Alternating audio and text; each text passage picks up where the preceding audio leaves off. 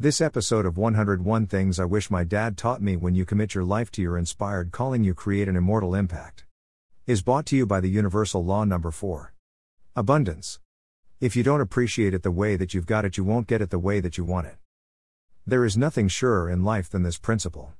Whenever I have loved what I've been doing and loved it completely, a new and greater opportunity has arisen. And this is true for everybody. There are so many quotations that demonstrate this, such as success breeds success. Somehow, some people get the idea that complaining and bitching about things as they are will make them change. It's the equivalent to banging their head against a brick wall and wondering why the bricks are still in place and there's blood dripping from their face. The principle of treat people as you wish them to become requires that we look for the good news and not the bad news in people. The principle that everybody beats themselves up more than others means that you don't have to tell people what they're doing wrong or what's bad about them, because they're already doing a great job of it. Nobody beats you down lower than yourself, and nobody beats you higher than you do. That principle alone means that you are free to treat people better than they treat themselves, and it won't matter because they won't feel it. And if you treat people with them they treat themselves, it won't matter because they won't feel it. If you love somebody more than they feel worthy of, they won't feel it. So in this way you are free to treat people in a great way because there is no loss. Now this also backfires in that how you treat people doesn't change them, because changing requires the person to treat themselves differently. But what it does do, it liberates you from the responsibility to be critical and nasty to them, makes you realize that if someone is treating you like shit, it's only because you're treating yourself like shit. If somebody is treating you like shit, you should be saying, thank you for letting you know that is how bad you are treating yourself. We waste so much time and energy trying to change what can't be changed. We waste so much time focusing on what's wrong. The secret to all success is appreciating what you've got, how you've got it, the way you've got it, and that will attract more of what you want. The mistake people often make with this paradigm is that they are thankful if things go their way in the form of pleasure. If somebody makes us happy, or if somebody gives us money, or if somebody recognizes us with a compliment, or somebody is kind to us, or somebody is generous to us, these are all things that most people think are appreciative. But that's not the gist of it. If you know your purpose and your mission in life and people support that purpose and mission, then you have an opportunity to be thankful. Pleasure is no reason to be thankful. There's a great awakening when you are given the opportunity to spend time with someone who is leaving their body, dying. In the short period that they have before they take their last breath, there is a look on a person's face which is either complete surprise or complete surrender. In this time all the pleasure they had in their life amounts to zero. In this time when life is added up and we are exiting the body, all the emotion we had worrying about things that have happened or haven't happened or will happen or might happen or could happen or should happen or would have happened if, amount to nothing. All of life adds up to what was done in the direction of your purpose. At a funeral, a person asked of the deceased, what did they leave? The answer was, everything. You can educate your kids, you can build the biggest house, you can go on holidays to France, you can ride a bike around the world, you can invent a new toothbrush, you can lead a business and make a fortune, but none of it amount to anything when you leave this planet. And we feel this deep down. That's the root and the power of all religion, resolving that fear. So we cannot deny that somewhere deep down inside of us there is an appetite to leave some sort of a footprint on the planet for the existence of our entire life, for all the work, all the stress, all the worry, all the anxiety, all the emotions. Because if there is not a footprint at the end of all that, it is a total waste of space, a total waste of breathing room we have occupied for some period on the planet. Even leaving children behind makes no real big difference on your deathbed if they have gone off on tangents. Milking other people and their life as some form of impression we have made from our life is just a mess. So it comes down to the question, how do you leave some sort of imprint, a memory of yourself, a contribution to the world greater than just paying the rent and the mortgage, buying air tickets and skiing down mountains? It amounts, all of it, to zero. If you look in the cemetery, most people are forgotten within a very short period of time. We are alive for a very short time and we are dead for a very long time. So this time we have is not only about worrying about how to build your business or your career, or you satisfy your boss or make your company happy or pleasurable partner or do something ridiculous. It's about being aware that you have an opportunity to live on purpose and contribute and therefore leave an immortal impact. Question might become, what are you going to worry about today? 99% of people on this earth die from stress-related illness. 1% of people on this planet die of old age. What that tells you is 99% of people wasted a great opportunity. They worried about things they couldn't change, they got immersed in the pleasure hunt of materialism, and they got caught up thinking that pleasure was a measure of success. And you see it everywhere. The problem with pleasure is that there is never enough of it, and what you get just makes you want more. Just like Messina ice cream. I hear people arguing about how much time their children spend on social media and iPads. The focus on negotiation of the home is a trauma around something that reveals that nobody really gives a shit about their purpose.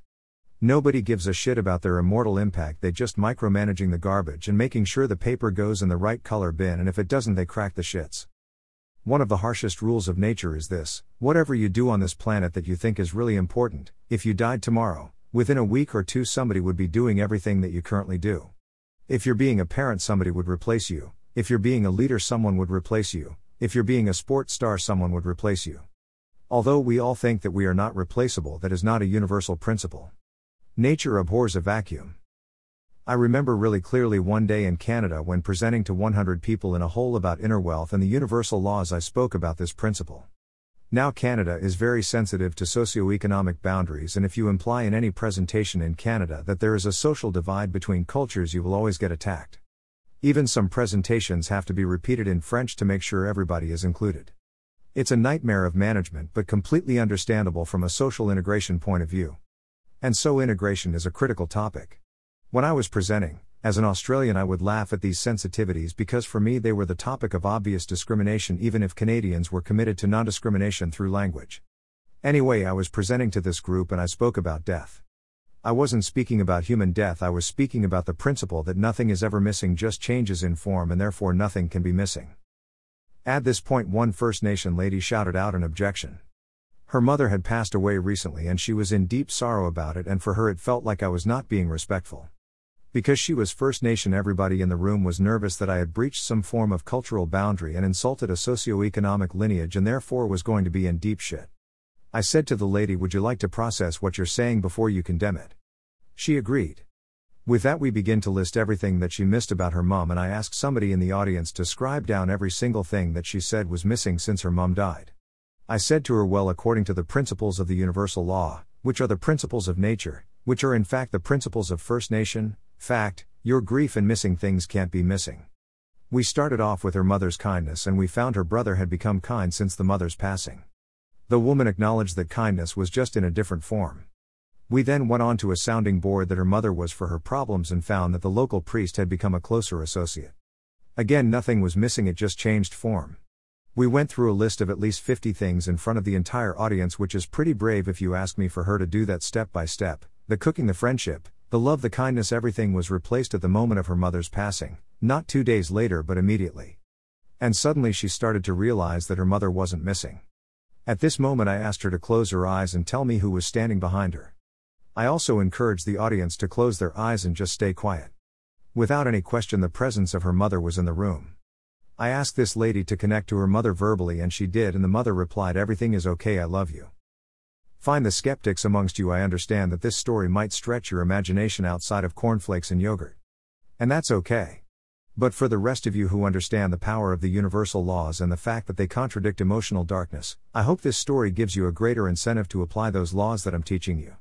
In nature, in the universe, nothing is ever missing, it just changes form. What does this tell you? If you are to be honest, you are incredibly replaceable. Everything important you think you are doing as a global contribution, family contribution, business contribution, social contribution, parental contribution could be replaced with a flick of a switch. Nature would never allow a vacuum. However, there is one part of you that nature and the universe would never replace: your spirit. Your spirit is your love, not puppy love, but I mean contributive love. When you add something to someone's life, they remember not you but the thing you added. When you add value to the world, that is what is remembered, not you. So we are not trying to be remembered as us, but for the contribution we make. I've written 35 books and another 35 books that will never see the light of day. I'm dyslexic. Nobody is ever going to put those books in the library of the great books of the world. I've done over 3,500 podcasts, and as you know from this one, it's growing. I have over 1,700 YouTube videos that I've created for training, and I've presented in excess of 3,000 business presentations to teams. And with all that, my name, Chris Walker, will not be remembered. That's not important. What is important is that nature is reintegrated into people's lives. I've taken the universal laws, distilled them down into the laws of nature, and made them transportable from the bush to the office, from the forest to the home. On this topic I have created an immortal impact. Transforming lives using nature as a guide. There are now over 200 people trained and functioning in the inner wealth space. If I'm gone, the legend of nature as a mechanism for corporate performance and human consciousness lives on long. To think about this in another way. When you are young, you have something, everything to live for. Your dreams and hopes motivate you, and then marriage and babies, you have something or someone to live for. But with time, they all push back and ask the question of you again and again. What do you have to live for? So much. We say with enthusiasm, but then something shifts and you realize that not everything you live for will be as you wished, and you must evolve or adapt. Either you shrink to a small space and live for small things, or you find something bigger that can't be removed. I open hearts, minds and spines to nature. I align people with nature, and their true nature, and the nature of things.